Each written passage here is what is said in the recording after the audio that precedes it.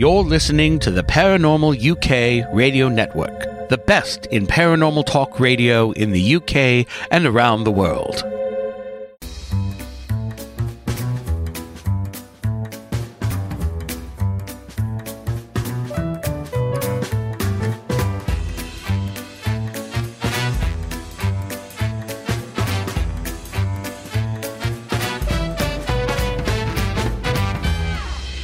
Hey everybody, we're here, alive and thrive, in the most culturally diverse city in the world, Toronto, home of Blue Jays, Raptors, Maple Leafs, and Canadian psychic Robert Lindsay Milne. That's me. And welcome to my side of the crystal ball. We're going to be hipping and a hopping and bipping and a bopping tonight because, boy, we've got a great show. My good friend Adam Gall is joining me. I had the privilege of being on his podcast last March, and we had a great conversation, and he promised me that he'd come back, and in fact, here he is tonight. We had this amazing talk in the green room just before the show. And we talked about so many things until finally one of us, might have been Adam, he said, we've been talking about so much great stuff. Maybe we should just start recording. So we just started recording. So Adam Gall is a former teacher, and he was a sports and physical fitness teacher at a college or at a middle school, and as well as he has a very impressive sports background. He also, besides being a physical athlete, he also happens to be really smart. He's retired from being a teacher and in a school and physical fitness. And somewhere along the line, he started having the ability to see things and connect with the Akashic records. And what are the Akashic records, you ask? Well, just stick around because Adam's going to be here and we're going to be talking about that and a whole lot more. This is a really exciting show. Now, just before we start, I've got a couple of requests. If you're watching us on YouTube, please like, comment, and subscribe to our channel. Subscriptions are really important. They mean a lot. And by the way, there's no charge. And when you subscribe to our channel, what happens is we start getting a wider, broader base of listeners and viewers. And when we get to a certain amount of viewers, we start getting credit points from YouTube. So please like, comment, subscribe to our channel. And by the way, you can find us on my side of the crystal ball, of course, on YouTube, Apple, Spotify, iHeart, and pretty much anywhere else you find your podcasts. You can also find me personally. You can also find us on Facebook, Instagram, YouTube, and TikTok. That's my side of the crystal ball. And if you want to find me personally, you can find me on my website, www.robertlindsay.com. You can find me on Facebook, Instagram, YouTube, and TikTok as well. And now, just as we're about to start, WWRS.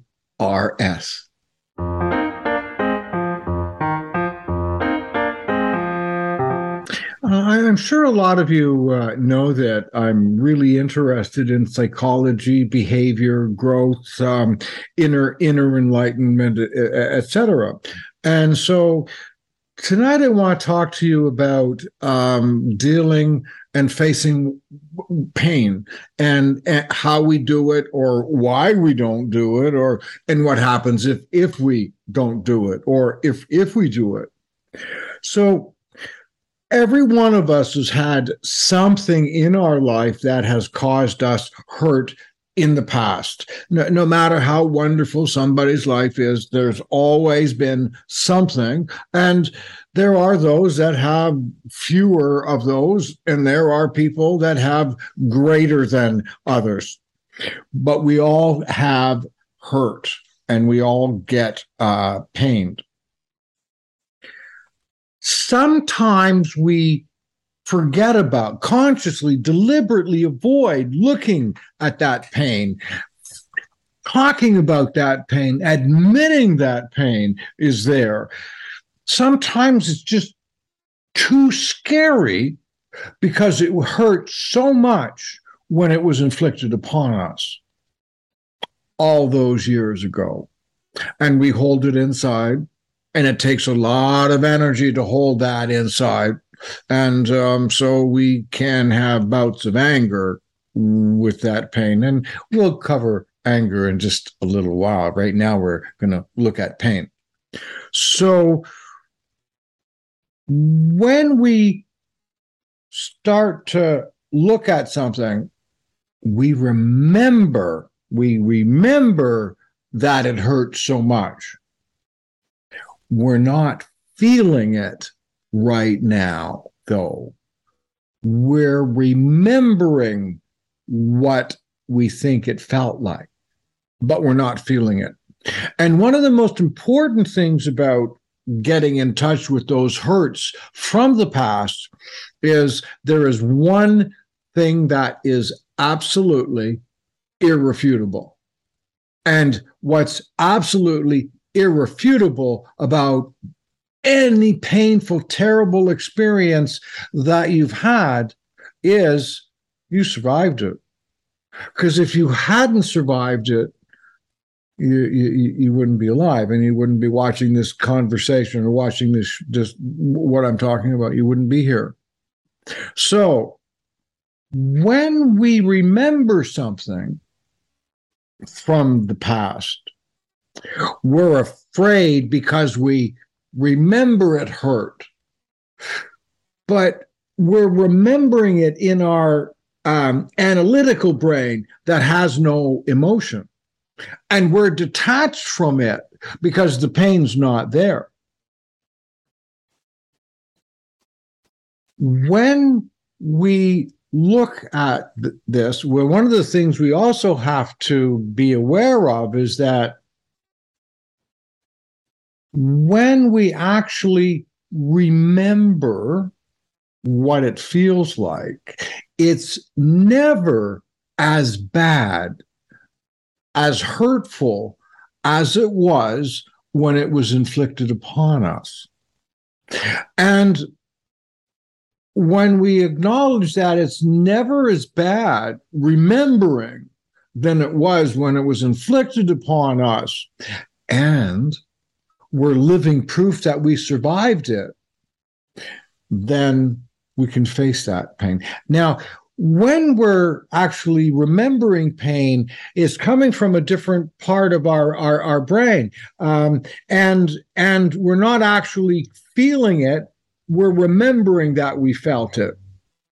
So, to give you an example, when I was a kid, just to keep me fit for playing hockey, I played a little bit of football too.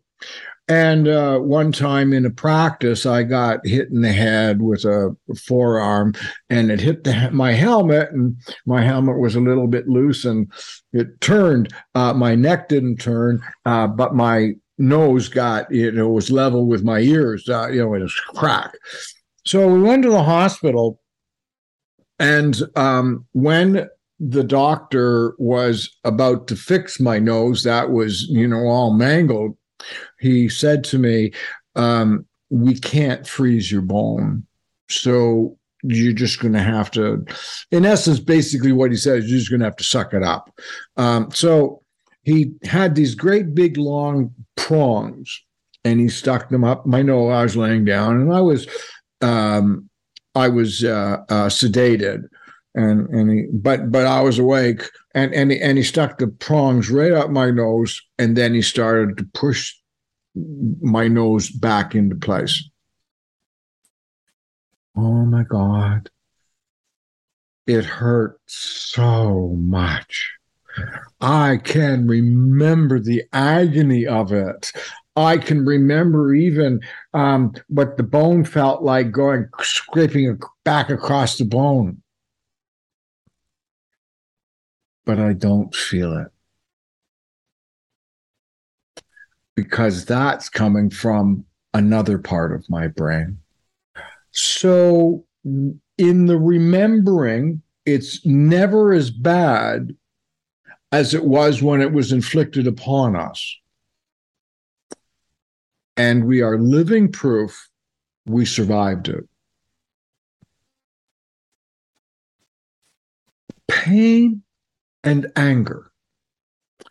Now, we don't like to remember those terrible things that happen to us, especially when we haven't had any experience with getting past. And some of us, and I'm one of them, right? Have been become so detached from those hurt feelings.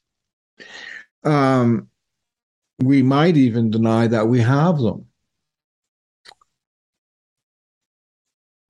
We cannot just ignore the hurt and the pain, and we don't like feeling pain.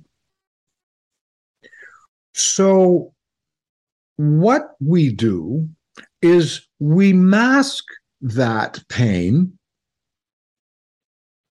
with anger. We, instead of getting in touch with the pain, we focus on being angry.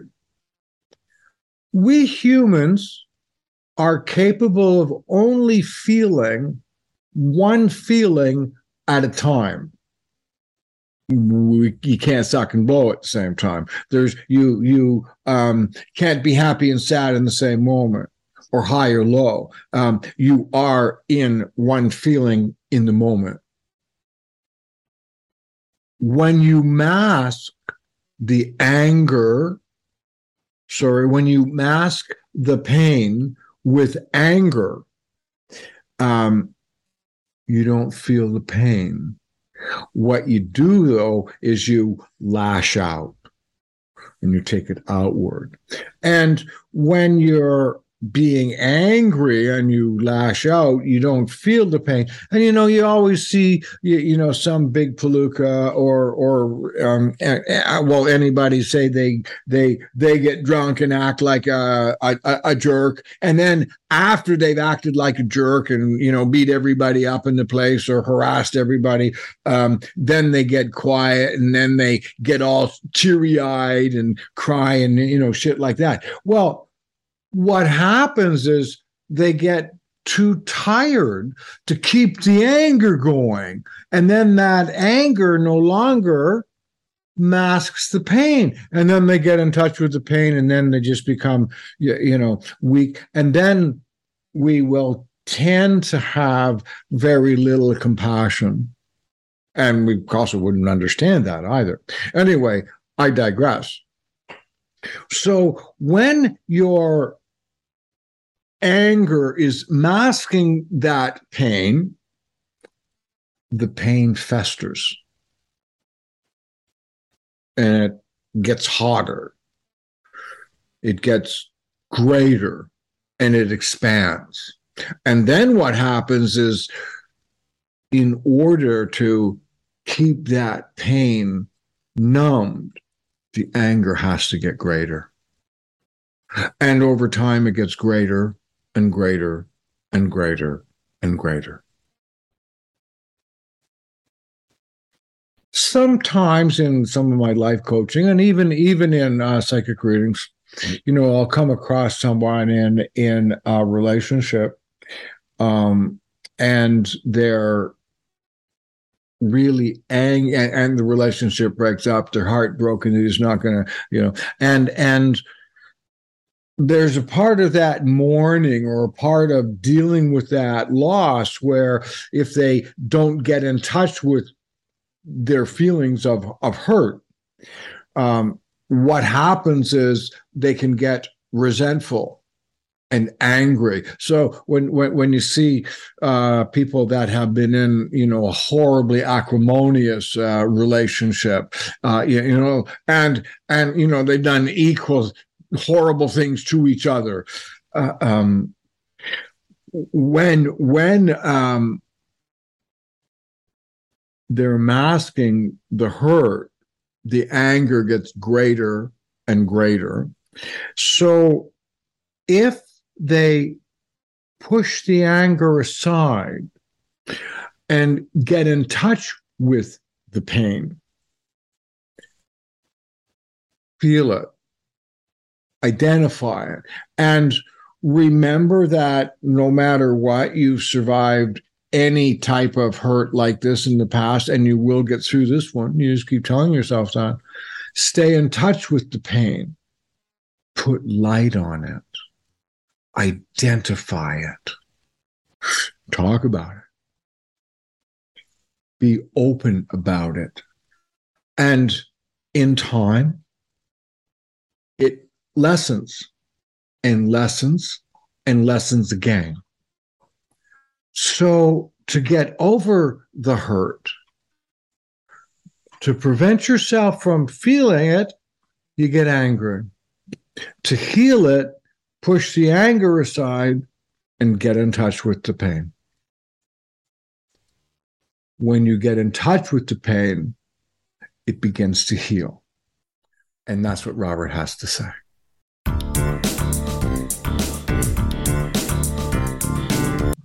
You know, Adam, I've been a guest on your show, and you've returned the favor that you're joining me on my side of the crystal ball. Thank you very much. The people that are going to be watching us talk today have missed a lot. Just you and me sitting together talking about what we've done. There's such similarity. So many things that are the same but different. That we've experienced is fabulous. So I know that you're that you were a teacher and your specialty was physical education. You've been into sports and things like that. So how does a winning pitcher become PITCHER? How can a winning pitcher all of a sudden become an expert in reading the Akashic records? Like, how do you do that leap? Well, from throwing strikes to getting. How did you do that? Well, there was a big gap between when I finished playing college and getting into the Akashic records. I'd say that was about maybe 25 years between of timing. But I think the accumulation of actually learning the lessons through sport, and who our audience is when we're playing, and the motivation for participation is a big factor for me understanding a little bit more about my own life and my own journey. And as we mentioned earlier, as we spoke about the people in our lives who are the forces behind each one of us in order to, be subservient, so to speak, or pleasing to. And I think my journey pushed me along in a competitive manner, which was pleasing the external world, which over then a period of time brought me inward to then go inward to understand I had a core and a soul. And the ability. How did that happen? So you're playing baseball, throwing strikes and getting hits and things like that. How did you go from that to recognizing you have a soul? That's brilliant. Well, it was that interaction with my father. Oh, okay. So the interaction with my father as an individual who was living through me as an 8-year-old, 9-year-old, all the way up to high school. And his particular impetus was trying to make himself feel good through my actions, through the things maybe that he was unable to do as a child. So you become a star and he gets to be the star too. Exactly. Okay. Yes. And going through that experience made me question who I was and what was making me happy and who was I making happier. Or what was my goal? What was my role in life? Was it to please people and lose my own self, or was it for me to regain myself? And I think those experiences of having trauma in my house and, moments of physical altercations and having narcissism at home, as in like being hit and beat up or stuff. Well, there were instances where that took place, where my father would come home from work and he worked in Wall Street in the stock market. He was the son of immigrants himself. He was an immigrant. He came to this country in 1951 after traveling from country to country, surviving World War II with his parents, his stepfather. His father was killed in World War II, who we didn't know. What made it interesting was they came here and, they made it in some capacity. Not my biological grandfather, but his father, who I considered my grandfather at the time, had a grocery store. They came here. They worked hard. My grandmother was a seamstress. Everything was about just keeping the family together, I assume, after the war, rather than really being able to question or go back and deal with any of the traumas that they specifically went through. So everything was buried in their past. Mm-hmm. So when my father came here, he worked at Wall Street. He came home. My mother was very nervous. She waited by the radio to listen, to hear when the train was arriving at the train station from New York. Sure. And it was funny. It was a news radio called WINS, 1010 Winds Radio, AccuWeather Report, and traffic. I know that station. Okay, so traffic was the big name in my mother's kitchen. And every time the radio went on and the traffic was being, reported, my mother was listening to the specific train if it was arriving on time. If it arrived on time, we were in a good mood. If there was a 10 or 15-minute delay, we weren't in a good mood. And my mother would wait till my father got home and report to my father to rile him up, to say, you know what your son did? Do you know what your son did? Do you know what your son did? And wait till your father gets home. Oh, yeah. That can be the longest wait in the world. It was the longest wait in the world. And then I ran to the corner to try to greet my father before he got to my mother. Oh, yeah. Really? Wow. Yeah. So I'd run to the corner, not with showing any type of, I wasn't really conscious of it probably, but now I am. I ran to the corner to beat my mother, not that she was waiting at the corner. Well, I did. To feel safe. I feel safe. I gave him a hug and he said, yeah. He said to me, how are you? I go, how's your day, Dad? And he said, oh, it was this, it was that. He walked up the block. He came up the steps. My mother said, if I were you, I wouldn't talk to him. And I said, oh, here we go. So it all started. This went on for so many years, on and off. A lot of trauma, a lot of stress through that situation. And I had a good relationship with my grandmother, his mother, my father's mother, who was very endearing to me and understanding of what I was experiencing. I'd run to her house a block and a half away, and she'd sit me down, and I'd explain to her. And I said, Grandma, I don't know what's going on. She says, please, I understand what you're experiencing. Your father doesn't know better, I don't think. And I was young, so I overlooked it, and I just went along with it. And I just felt that I had a safe haven to go to her house whenever these things took place. But the more I was engaged in the house, the more I was questioning what was happening. And just getting back to the point of what you had asked me initially, going from my childhood to playing sports to then walking on to like a Division I baseball team, having no support at that point because, as we mentioned earlier, it was no longer about my father getting a feed into the energy of what I was doing. It was me now becoming an independent individual and now learning the ropes of life on my own, so to speak. I have to mention this to you, Adam. What I'm hearing, and what we were talking a little bit about before, we were just hanging out before the show. What I'm hearing, and you're describing it, you were in a serious, on a scale of 1 to 10 in terms of dysfunction. You were living at least at a 9. Yeah. Maybe a 9.5, and the only difference to make a 9.5 a 10 would be the kid gets killed. But other than that is like 9. You were a 9.5. Now here's my question: how come you became so strong, dealt with it, and created an amazingly interesting and fulfilling existence, when others that have had less trauma and couldn't make it. What do you think's the difference? Well, I mean, if I look at it now, understanding a little bit more about the spiritual world and having a deeper understanding of choosing our parents, choosing the life path that we're going to choose, I think this was the impetus or the pressure necessary for my soul to evolve and to have these characters in my life in order to put me through hardship, so I didn't become a victim of circumstances, but I became wiser from the circumstances. So the answer I would have given if I would have been talking about you is I would have said, that's because he's so strong and determined and has a great will. That I have.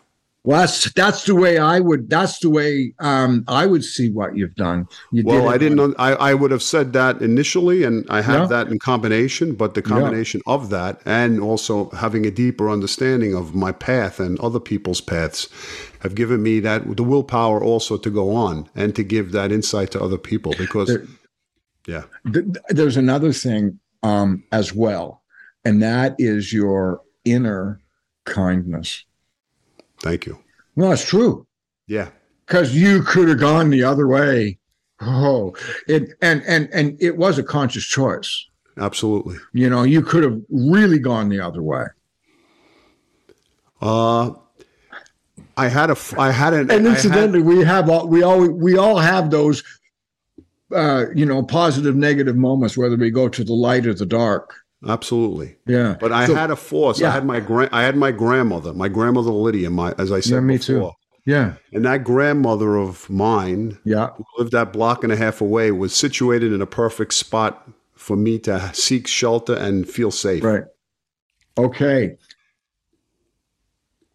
And that's what we need when we're traumatized like that. Okay, so how does this kid who's a star baseball player and really strong and carrying a lot for the whole family, how did you find out about the Akashic Records? How did that happen?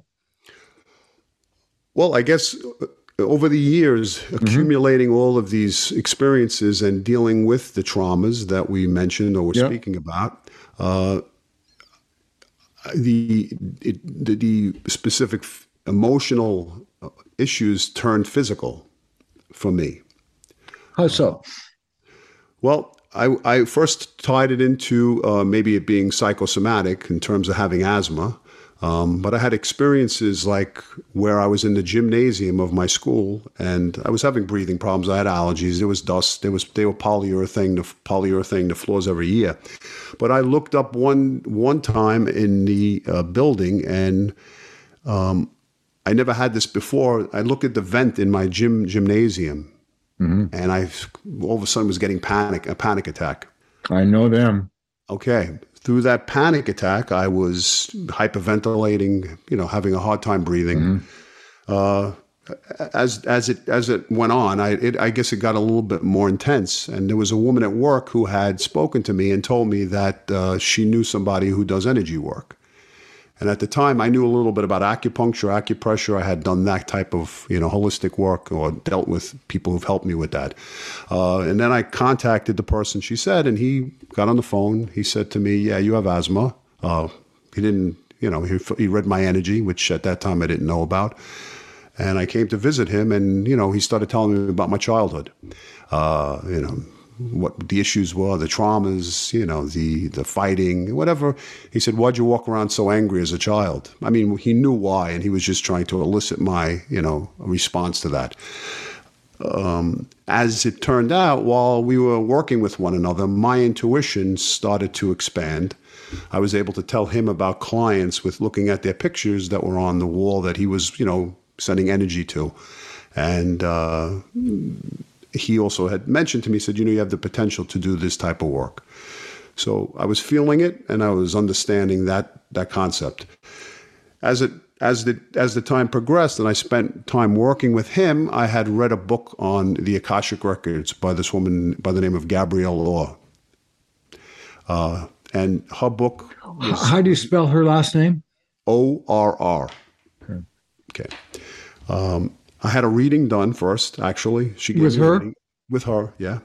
She had told me, "Do you speak German?" I said, "I actually do. I speak it fluently." She said, "Yes." She said, and I was, working through the traumas, the issues of asthma and other stuff. But she was telling me that, you were in the past life. I see you in Germany in a concentration camp. And I said, well, it's interesting. I lived in Germany for 6 months. I spoke fluently within 6 months. I married a German woman. I felt when I was in Germany at home. I literally felt when I walked through the streets, this is home to me. Came back. That was in 1987. And the reading continued. You were a doctor that was well-liked. You had a Jewish mother, a Christian, or vice versa, a Christian mother, a Jewish father, and you got killed at the end. Of the war. Of the war. Well, it was in the war itself. I did So as that progressed, I was going to psychic workshops, Okay. and I wound up. They were burning incense in the room, and I had asked the teacher if she can put it out, and the girl next to me said, that fear you have of the smoke is not from this life, it's from the past life. I said, oh my God. And then I calmed down, and I was able to at least try to acclimate myself to the burning of the incense and just realize it was something from the past and another person was seeing it. So that was triggering a PTSD episode, and that woman's words calmed you down. Yes, it calmed me down. Okay. Yeah. Pretty powerful words there. Yeah, absolutely. I did a reading for myself, an Akashic record reading. I then was able to learn how to read the Akashic records myself, and I was doing readings for others and myself, and I came from Berlin. I had a Jewish mother, a Christian German mother, and a Jewish father. And I heard names. They came to me. I don't remember the names, but they came to me. I was doing then a Reiki session on someone, distance healing, and the person got up off the chair afterwards and said, "You were my doctor in the concentration camp." Really? Yes. Wow. Yeah. Why do you think that happened? So, okay, so here's my reaction.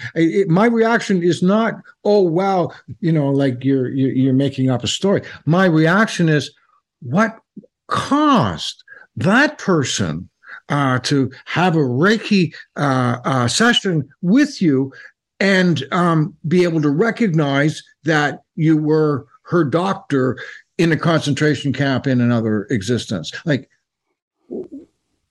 what are the odds of that? Like how did that happen? Wow. Well, I guess it being a unified field, a connective energy, right? That field of connecting to another person. When was that? This was last year, a year and a half ago. Oh, okay. Oh, I was thinking like 20 years ago. Oh, okay. This was like a recent, like. Yes. Okay. Wow. Yes. Okay. Have you come down from that high yet? Yeah. Okay. That's true. Well, initially I did feel like it was a confirmation that made me validated what I was feeling. And then I interviewed people on my podcast. What did you think when that happened? Where did you? I asked the person to describe it, and I asked the person who I did the reading for, who was also in contact with doing Akashic record readings. I had said to her, "Could you do me a favor?" Well, initially I felt. First of all, I was overwhelmed because I felt a sense of guilt of being associated with this time period. There was the Jewish background. Or being a doctor. Background. Oh, yes. Okay. Yes.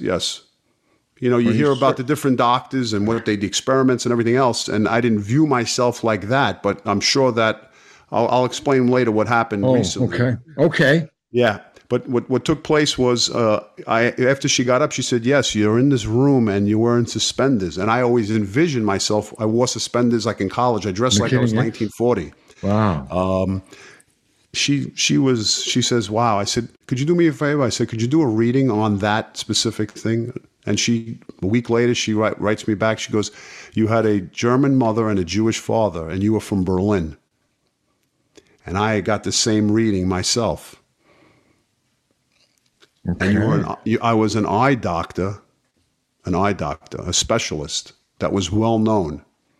And incidentally, when I looked on the hospital in Berlin, the Charité, which is the hospital where most of the doctors, Jewish and Christian doctors alike, studied under, I did somewhat of a remote viewing, and I drew the building, and it was the building that I saw on the computer when I typed in images for the Charité. That's amazing. Yeah. Ooh. And the shoes I wore, I was able to look down at my shoes and see what shoes I wore and where I stood. And then as I continued, I was explaining this before. I interviewed two people on my podcast, and at the end of the What's the name of your podcast again? Conversations with Adam Gell and Inspiring Minds. Okay, where's it found? It's on YouTube. Oh, okay, good. Yeah. So I did the reading. I had the interview. At the end of the reading, they said, Adam, there's somebody I think is going to know you. I said, know me? Okay. Is that biblical? Biblical. Well, it was actually. He wrote a book. Okay. And what happened was I get an email from the person said, Adam, I don't, maybe this sounds a little strange, but my name is so and so and so and so, and you were my doctor in the concentration camps. That's amazing. She told me I was delivering babies. I was on the line helping people deliver children, and I pulled her off the line, and I asked her to help me to save her life in that particular department, and she got a name too for me. How do you carry that? And you know what I mean by carrying it? Like how do you live with that and then still be normal? Well, I'm going to tell you the last couple of weeks have been a little bit challenging. I was put on. I'll tell you why. Tell me. I took a past life regression therapy. Mm-hmm. I was put on the hypnosis in a group session. Yeah. And the hypnosis session was based upon that specific past life. So I was able to now see three specific scenes in this time period. And the first scene was me arriving by train. I didn't know if it was Auschwitz or not, but that's where I was. That's where it was. I saw the jacket I was wearing, a long wool coat. I wore a hat and glasses. I looked in the mirror. And then from there, I was given an outfit to wear and a white shirt, like a medical shirt, and then I was tattooed on the arm, the forearm. The next with scene, numbers? Yeah, I was given numbers, yes. And I was demoralized because I thought I was a respected human being that was well respected by my peers back in Germany and where I was. And so it was very demoralizing for me. I was very proud. And the next scene was me standing at a desk. And at the desk, there was an SS guard to my back and Jewish inmates coming in with striped clothing. And I looked at them. They said, "Can you please help me?" And I said to myself, "I can't do anything. Next, please. Next, please. Next, please." Well, the next scene was I went to the commandant of the camp. And I said, "You can do with me whatever you choose. But I will not do what you're doing anymore. I will not sell my soul to this. I'm done." So the next scene was my death scene, which was they put a black hood on me, and I got shot in the chest, and then that was it. So this happened a couple of weeks ago. This particular how you doing now? I'm okay, but the first few days thereafter were a little traumatizing for me, I have to say. Yeah. So, you and Rodney Dangerfield, right? I'm okay today, but boy, you should have seen me last week, right? Oh my God. Okay. That's true. That's actually true. It did set off a little bit of a trauma in me, I have to say. But what it did was it pieced together, and it gave me the opportunity to actually see how this actually is helpful, because it shows us in our lifetime how we're experiencing certain traumas and certain moments that really revert back to possible past lives. And we're supposed to have awoken ourselves to these experiences so that our soul evolves. and that we are faced with certain things of making decisions or challenging one of the virtues that I was supposed to experience, which I felt was truth, speaking the truth, dealing with people who aren't being truthful. I have a slight variation, only to when you say what I was supposed to do, and where I come from, it's my where I come from in my thinking is it's what you chose to do, what you accepted. That's how I would see it.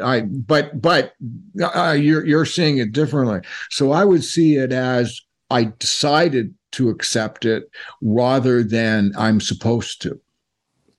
Okay.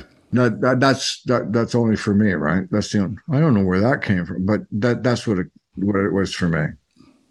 Well, in essence, it's a learning experience for me, and it showed me, as you spoke about before, the paths that we can choose. We can become angry, or we can become wise from a situation, or kind. Well, in my case, I've been like the whole spectrum. Yeah. Well, I've experienced the feelings of aggression, and I usually let that out through sport. When I did play hockey. Yes. Oh, that's a good one to play to get that. Well, it was a perfect opportunity for me to do it. It was also almost like the phoenix coming out of the fire, trying to use that energy in a positive way and to motivate myself to make it like a laser as opposed to making it like a weak beam and just using my energy. Yeah. Oh, so what do you do now with that information that you have? What do you do with it now? Now you've learned about it. What do you do with that learning? Well, first off, it gave me the opportunity to see how the Akashic Records has the capacity to open one up to their soul's plan, their book of life. Is it open to anybody? Well, it's open to anybody. It's a matter of raising your energetic vibration to the 8th chakra, which is about 12 inches above the head, to open up and be in touch with that energy. I mean, people can be and will be in touch with that energy if they open up the Akashic Records, but some people won't. They'll feel the energy if they, quiet the mind. All right. But some people are then able to take it a step further by then, hearing information, seeing information, receiving a download of information for people based upon just them opening up their records or them asking specific questions. And I'm sitting here thinking somebody's going to be watching this because we're just recording now. Somebody's going to be watching this and they're going to say to themselves, what are the Akashic Records? Well, that's a good question, obviously. The Akashic Records are a vibrational imprint made on the Akasha. What's that? Okay, so the Akasha is an energetic field in the 5th dimension where our thoughts, our actions, our speech is recorded.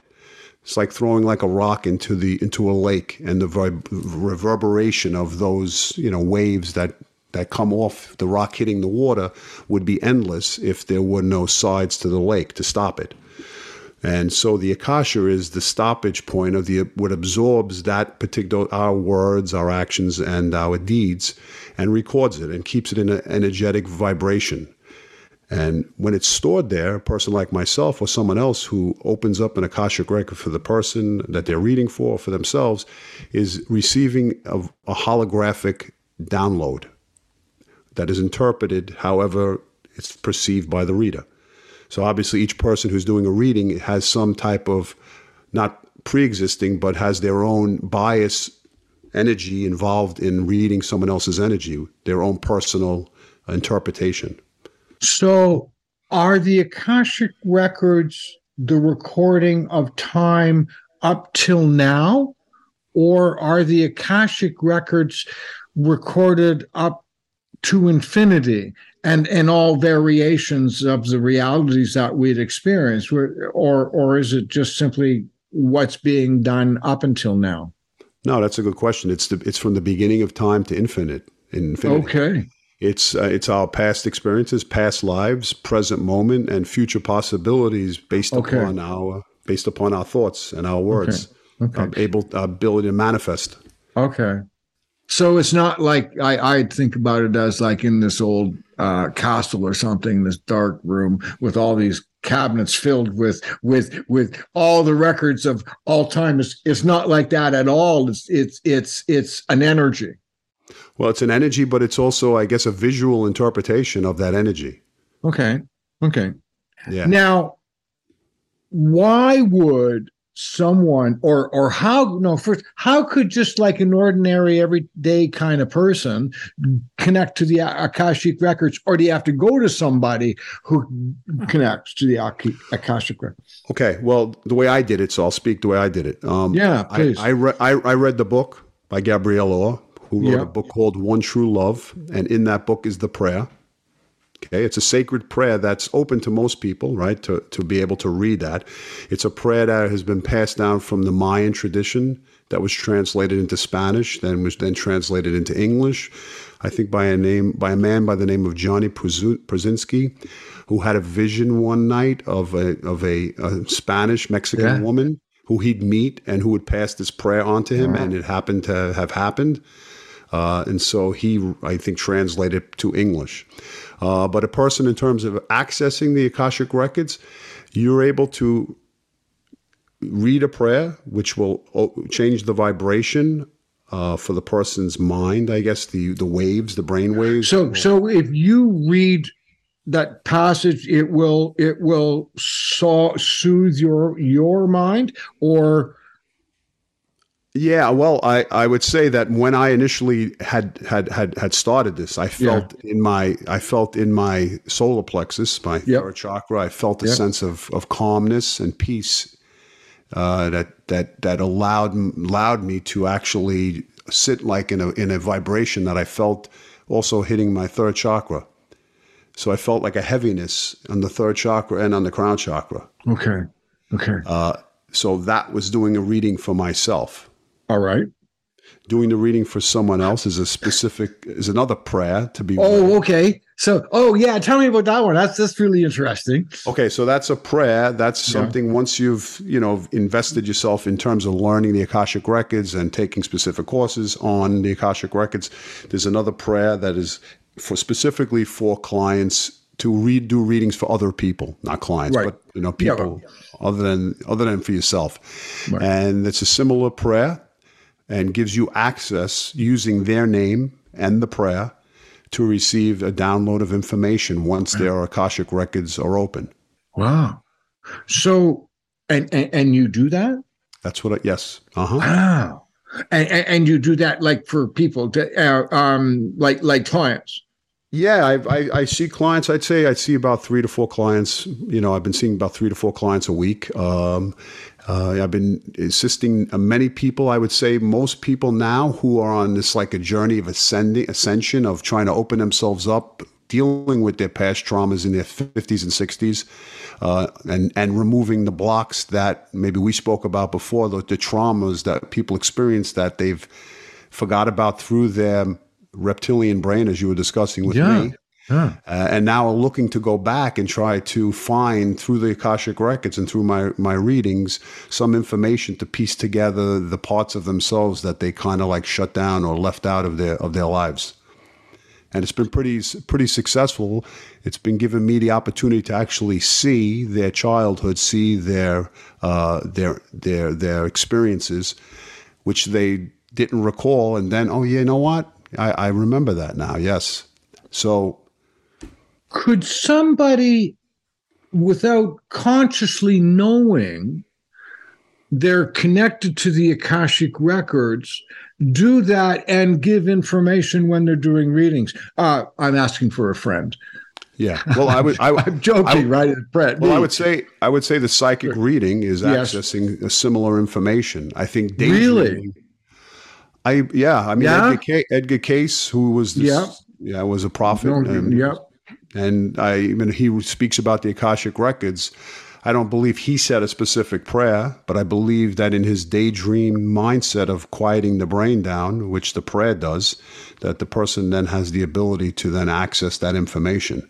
I think we're in touch with the Akashic Records when we're daydreaming, when we settle our mind.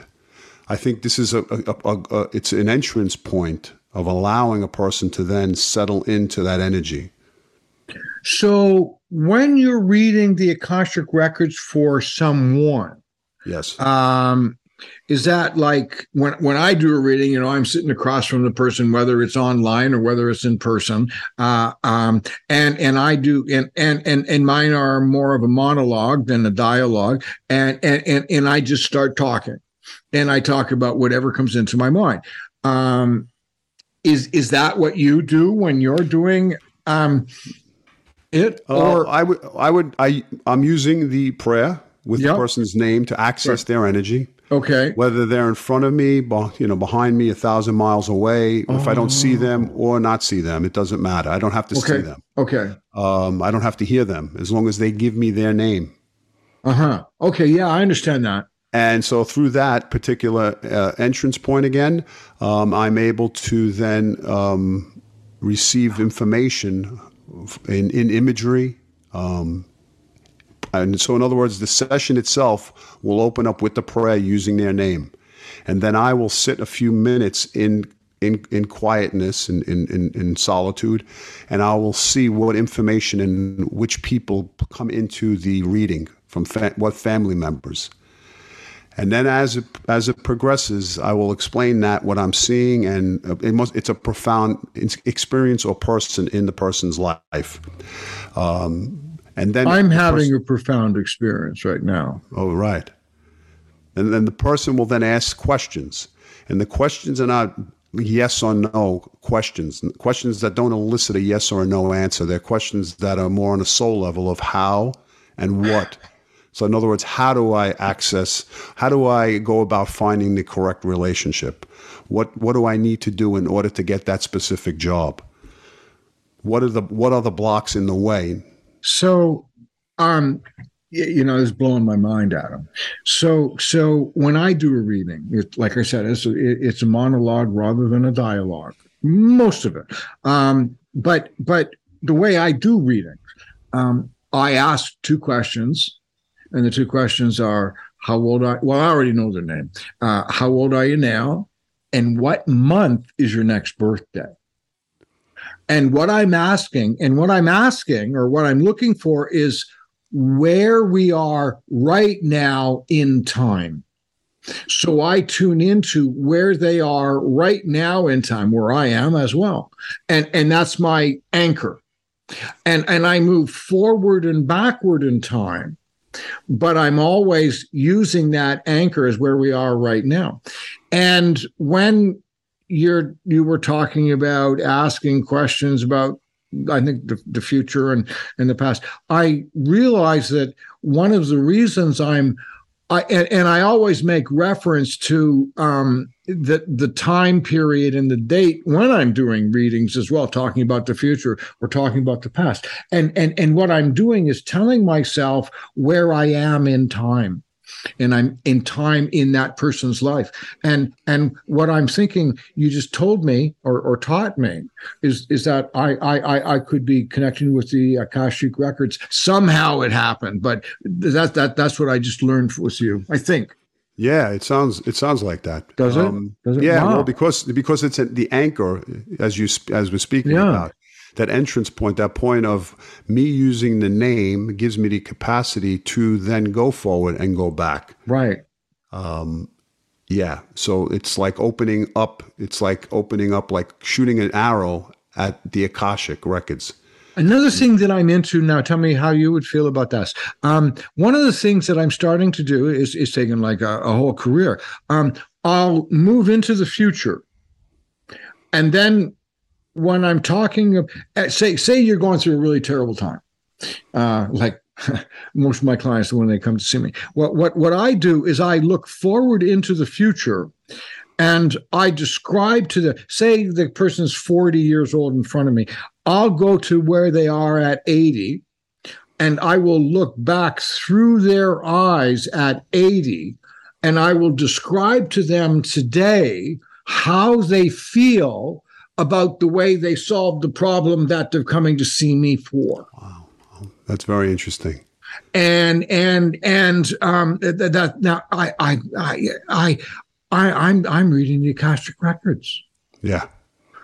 Oh, okay. I'm doing that. Okay, that's what I'm doing. Oh, okay. Well, thank you. Yeah. Well, I think it's just such an interesting. It's an interesting path to, as we are speaking, as you know, we started off at the very beginning of the trauma and the bridges that we need to walk over in order to get to new destinations. And I think the Akashic Records does that. No, that's and almost everyone I've met since I've made my new entrance into this field, right? At an overnight success after 57 years, right? So as I made my way back, I am learning so many things that I'm doing, and I never even realized that I've been doing them. What a glorious experience! Thank you, by the way. You're welcome. Absolutely. This is great. Okay. So when you do readings, and by the way, can just about anybody have a reading from you? Absolutely. Yeah. There's not like a restriction or, you got to be this evolved or, so the criteria is knowing your phone number and knowing how to dial it and saying, please help me. Is that basically what they need? Yeah, I also would say that when a person is more open to receiving, well, that's a lot easier, isn't it?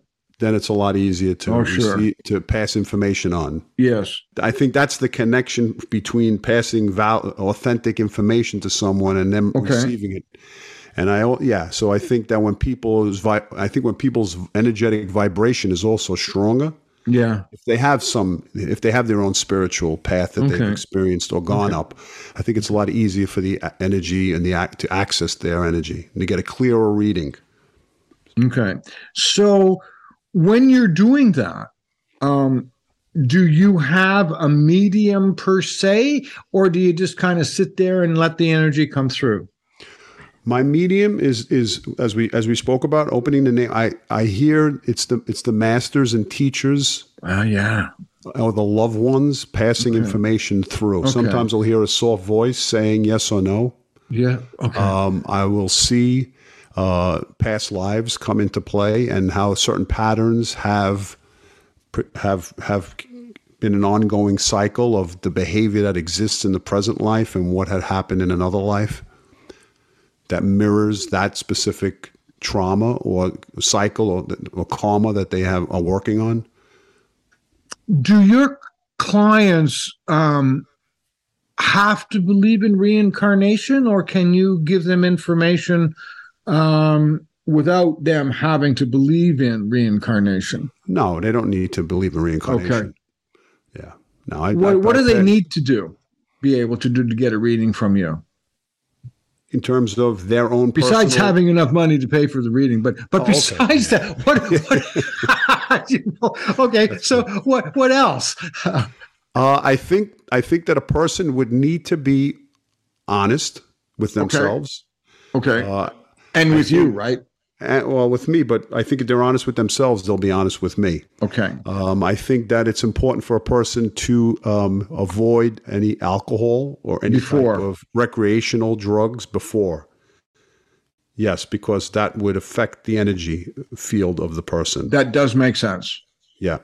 So I would look at it like, I would also say that when a person is in acceptance, when they're in the mode of acceptance and not putting up any barriers or not in a sense state of ego. In other words, people sometimes want to take information, but they want to question the person doing the reading rather than the information. Yeah. Okay. Yeah. Well, that could be annoying. Yeah. So I've had that where people are, rebounding the information I'm giving and throwing it back to me. Yeah. Well, when that happens on my side of the crystal ball, as it were, what happens to me is I shut down. Right. That's what happens. Well, the other thing is that I don't want anybody to be reliant upon me. I want people to become independent thinkers and also have the capacity to use the information to grow from it rather than become dependent. Right. Okay. Yeah, I see my practice as, the lifeguard diving in the swimming pool or in the lake and pulling the person out.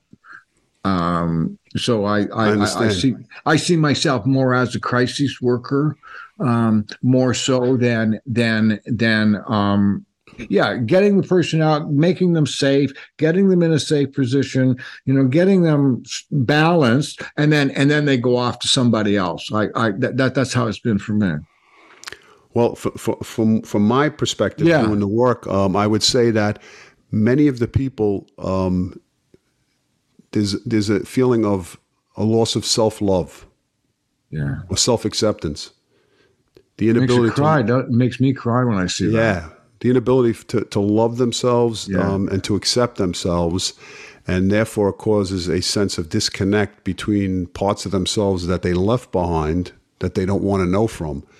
And I think the readings that I do help connect the parts of themselves that they've dismissed and bring them back into the equation and create more wholeness for them.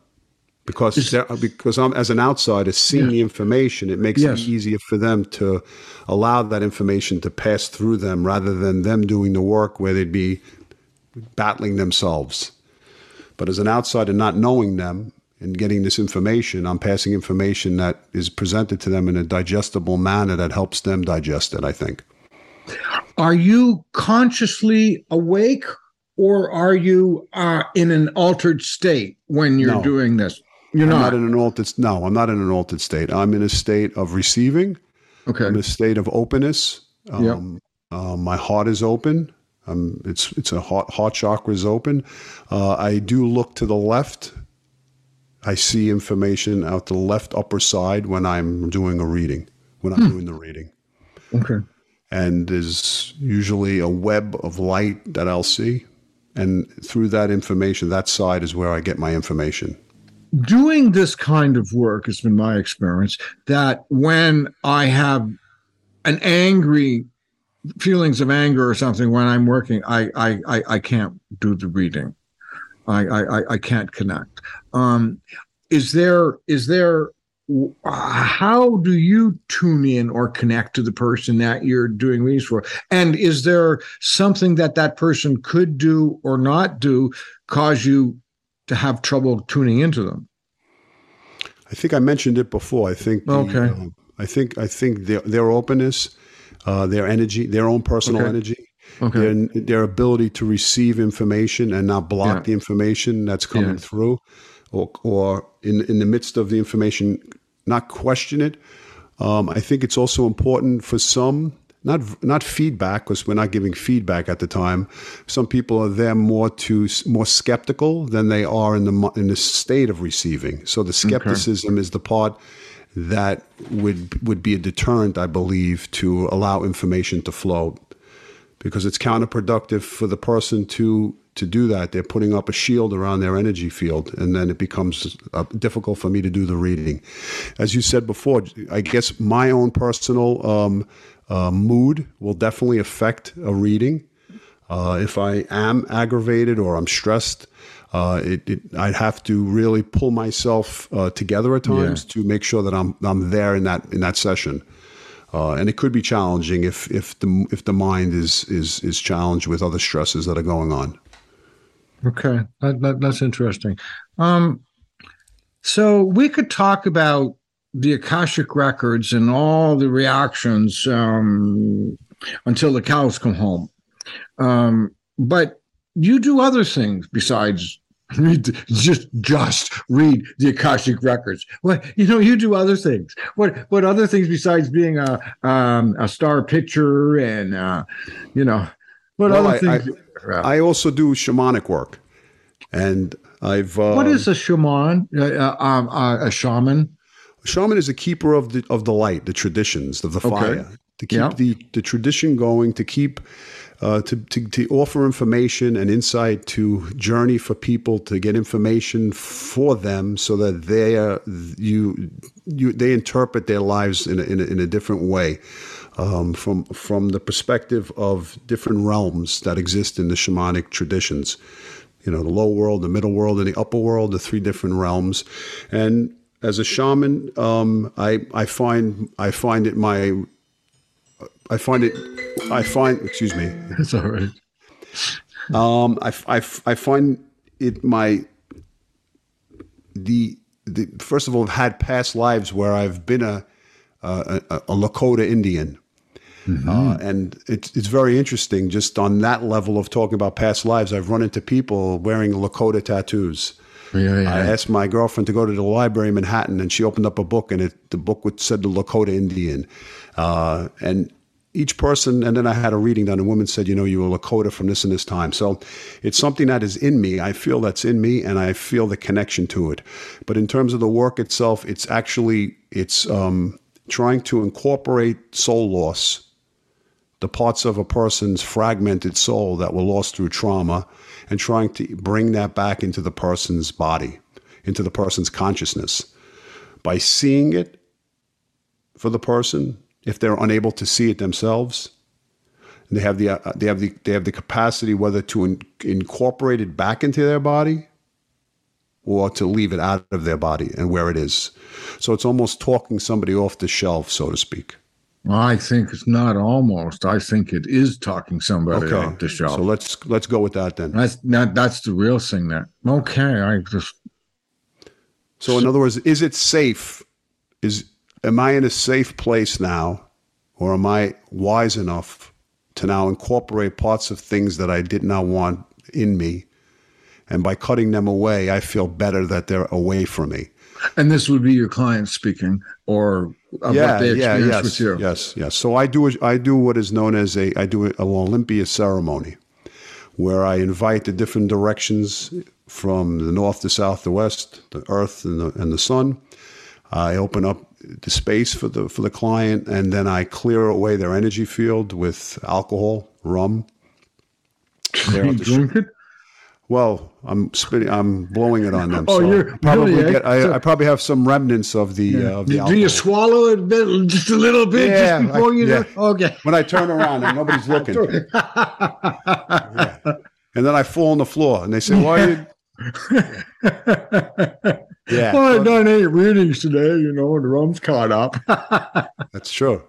No, for the most part, it's effective. The energy I do an egg clearing. I take the egg, I roll it over the body. I was joking joking about the rum. That was really tongue in cheek. Actually, that's for other people that are listening. I was just playing. I wasn't. Well, if it's Halloween, you can do it. Right. Okay. All right. When you listen to yourself or listen to what other people say to you about what you do, what does it feel like? It feels good. It feels authentic.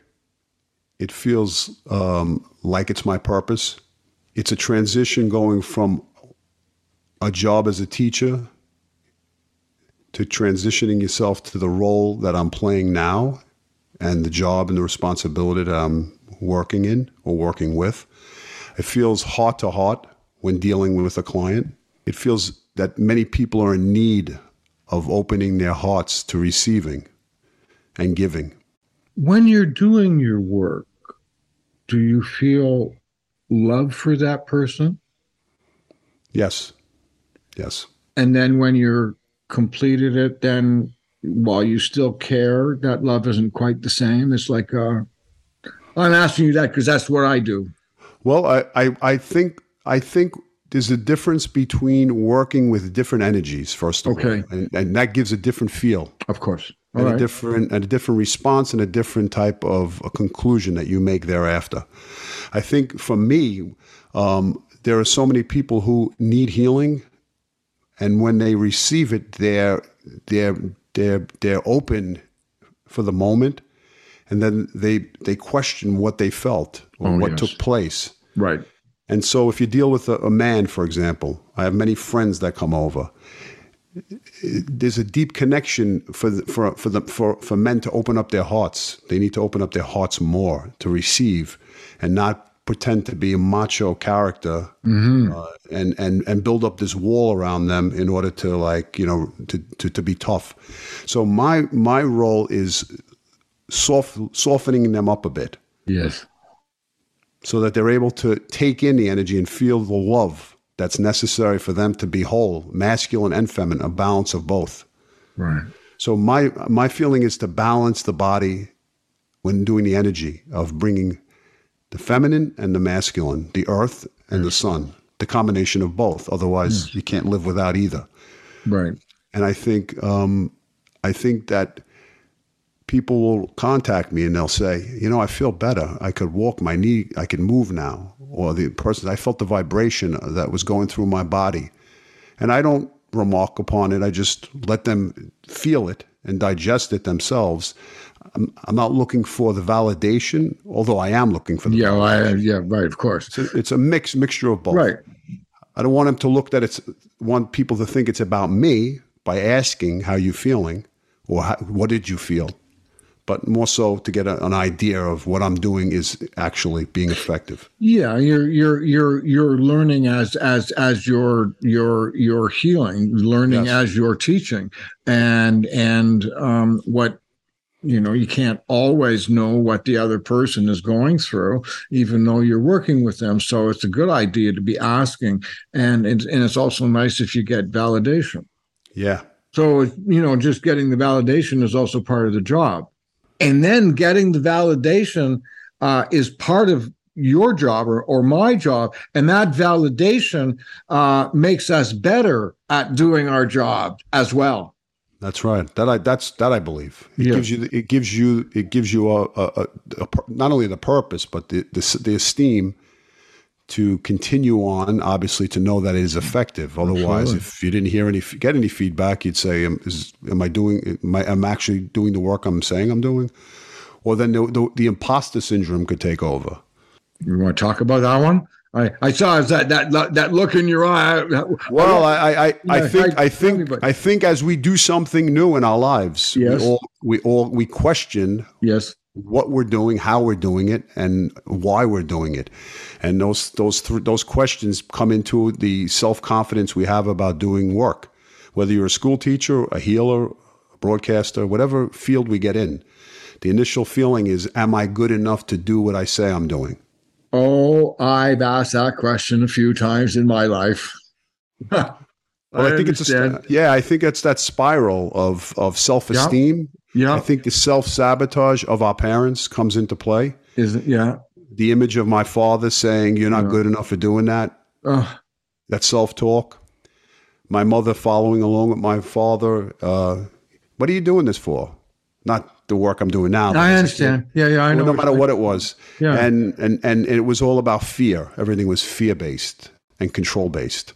And so it's easy to get caught up in that egocentric feeling of doing the work.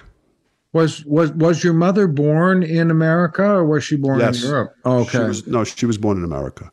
We've talked about you doing readings and healing. Do people come to you on a regular basis, like they see you for 5 or 6 sessions, or do they come to you for one session? And how do you do that? They come for one session. Yeah, for the most part. Okay. If it's not a repetitive type of thing that I'm going to take a client for, it's Right. based upon taking on new clients and opening up their energy field and giving them that channel of opening themselves up to it and understanding it. I think for a person who's at a certain age doing this, it takes them a while to assimilate the concept of energy, and telling it to other people and sharing with other people, it could fall on deaf ears. And they wouldn't get the support they needed. So I think a person has to be truly confident in trusting the person doing the work, but also trusting their path. And some people are not still on their own path, even though they're in a certain age. They're still relying upon the system of not only the medical field, which we need, but there's other Yes. ways and other channels along with that. Where do you see or think you're perceiving, where do you think your work or your calling is going to lead you and call you to or beckon to you? Where do you think the next step is? Or have Well, I'm you? in the process of writing a book. Oh, hey, you took the words out of my mouth. I was going to ask that one. What are you writing about? Well, I'm actually writing about telling his story. His Story. Oh, history. I'm sorry. Yeah, well, telling my story. Okay. Oh, yours. Telling his okay. story. Sorry, man. All right. Yeah, I'm bringing together the trauma of childhood and the journey of resurrecting my trauma and understanding the entities, the people in my life, my grandmother's journey, her path here, and how the whole situation came to be, and what I've learned, finding my father's father in World War II in Europe, and creating a documentary film. And I have a lot of photos, and I have a lot of diaries, and I have a lot of stories, ethnic stories, growing up in Brooklyn, playing sports in the street, running to my grandmother's house on the holidays. Sure. Yeah. So it's based on that, but then there's probably other components of the work. When we spoke the last time, you told me that I'd be writing a few books, and I just got a confirmation from another person who said something similar on a psychic level. So, well, you're helping us fulfill one of the predictions that you're writing a book. So yeah, we'll see what that's happens. great. I'm sure it's going to be a bestseller. We've had this wonderful conversation. We were having this wonderful conversation before we, started recording it. It's been really great. What would you say to people? Like, leave a parting message or wish, or how could somebody identify they're having problems and would need the help of someone that does the spiritual work that you do? I think noble. I was going to say noble was the word I was looking for. Thank you. I think when we wind up in the repetitive cycle of our lives and we continue on a path and we don't allow ourselves to sit with ourselves to understand that we have also a physical experience, but we also have a soul experience. And there's times where we come into crisis with ourselves. And if we don't take heed to the soul experience, I think we become sick. So I think it's so important for us to notice what our purpose is, not our financial purpose, but the purpose of what brings us satisfaction and how we're better able to incorporate the child within us that we left behind due to trauma. And I think I think to being complete, we need to do that. We need to reorganize and bring back the part of ourselves that we left behind, thinking that, when we grow up, I'm grown up now, that part of me is gone. That split that we leave behind, that makes us half and a part. So I think it's important for us to know that we're on a soul, the human body is having a soul experience. The soul is using the body as its mechanism, but we need to validate that and pay attention to what we're feeling, how we're feeling, and recognize our emotions and how they interact with the people around us in the universe. So I'd say soul, understanding our soul, self-love, trying to learn to incorporate the child in us, which will bring us to that place of loving ourselves again, doing the things we did as children that we abandoned because other people turned us off to them. You're a beautiful being, Adam. And thank you so much. It's been a lot of fun, really enjoyable, and it's been an honor to connect with you on this high spiritual level that you function on. And thank you. Thank you. Thank you for giving me the opportunity, because I view you the same exact way on a human level. Thank you, Adam. Wow, this brings us to the end of another Rock'em Sock'em Knock 'em Down, Drag 'em Out shows. Again, I'd like to thank Adam Gal for being on this side, my side of the crystal ball. Looking forward to talking with him again sometime in the future. He just shared so much information. Thanks a lot, Adam, for being on. And before I say goodbye, I've just got a couple of requests. If you're watching us on YouTube, please like, comment, and subscribe to our channel. Incidentally, subscriptions are important because the more subscriptions we have, the more attention and the more broader the range of the show becomes throughout YouTube's network. The more we are spread out, the more viewers we get, and then the more shows that we can do. So please subscribe to our channel. And incidentally, subscriptions are complimentary. That means they're no charge. You can also find us on Apple, Spotify, iHeart, and pretty much Instagram, and pretty much anywhere else that you get your podcasts. If you want to get in touch with me personally, you can find me on YouTube, Instagram, Facebook, TikTok, and on my website, www.robertlindsey.com. I'm still doing reading, so reach out. Let's see if we can connect. And now, as I'm saying goodbye, these thoughts I'm sharing with you. Do good, stay safe, and above all, just be kind. Good night, everybody.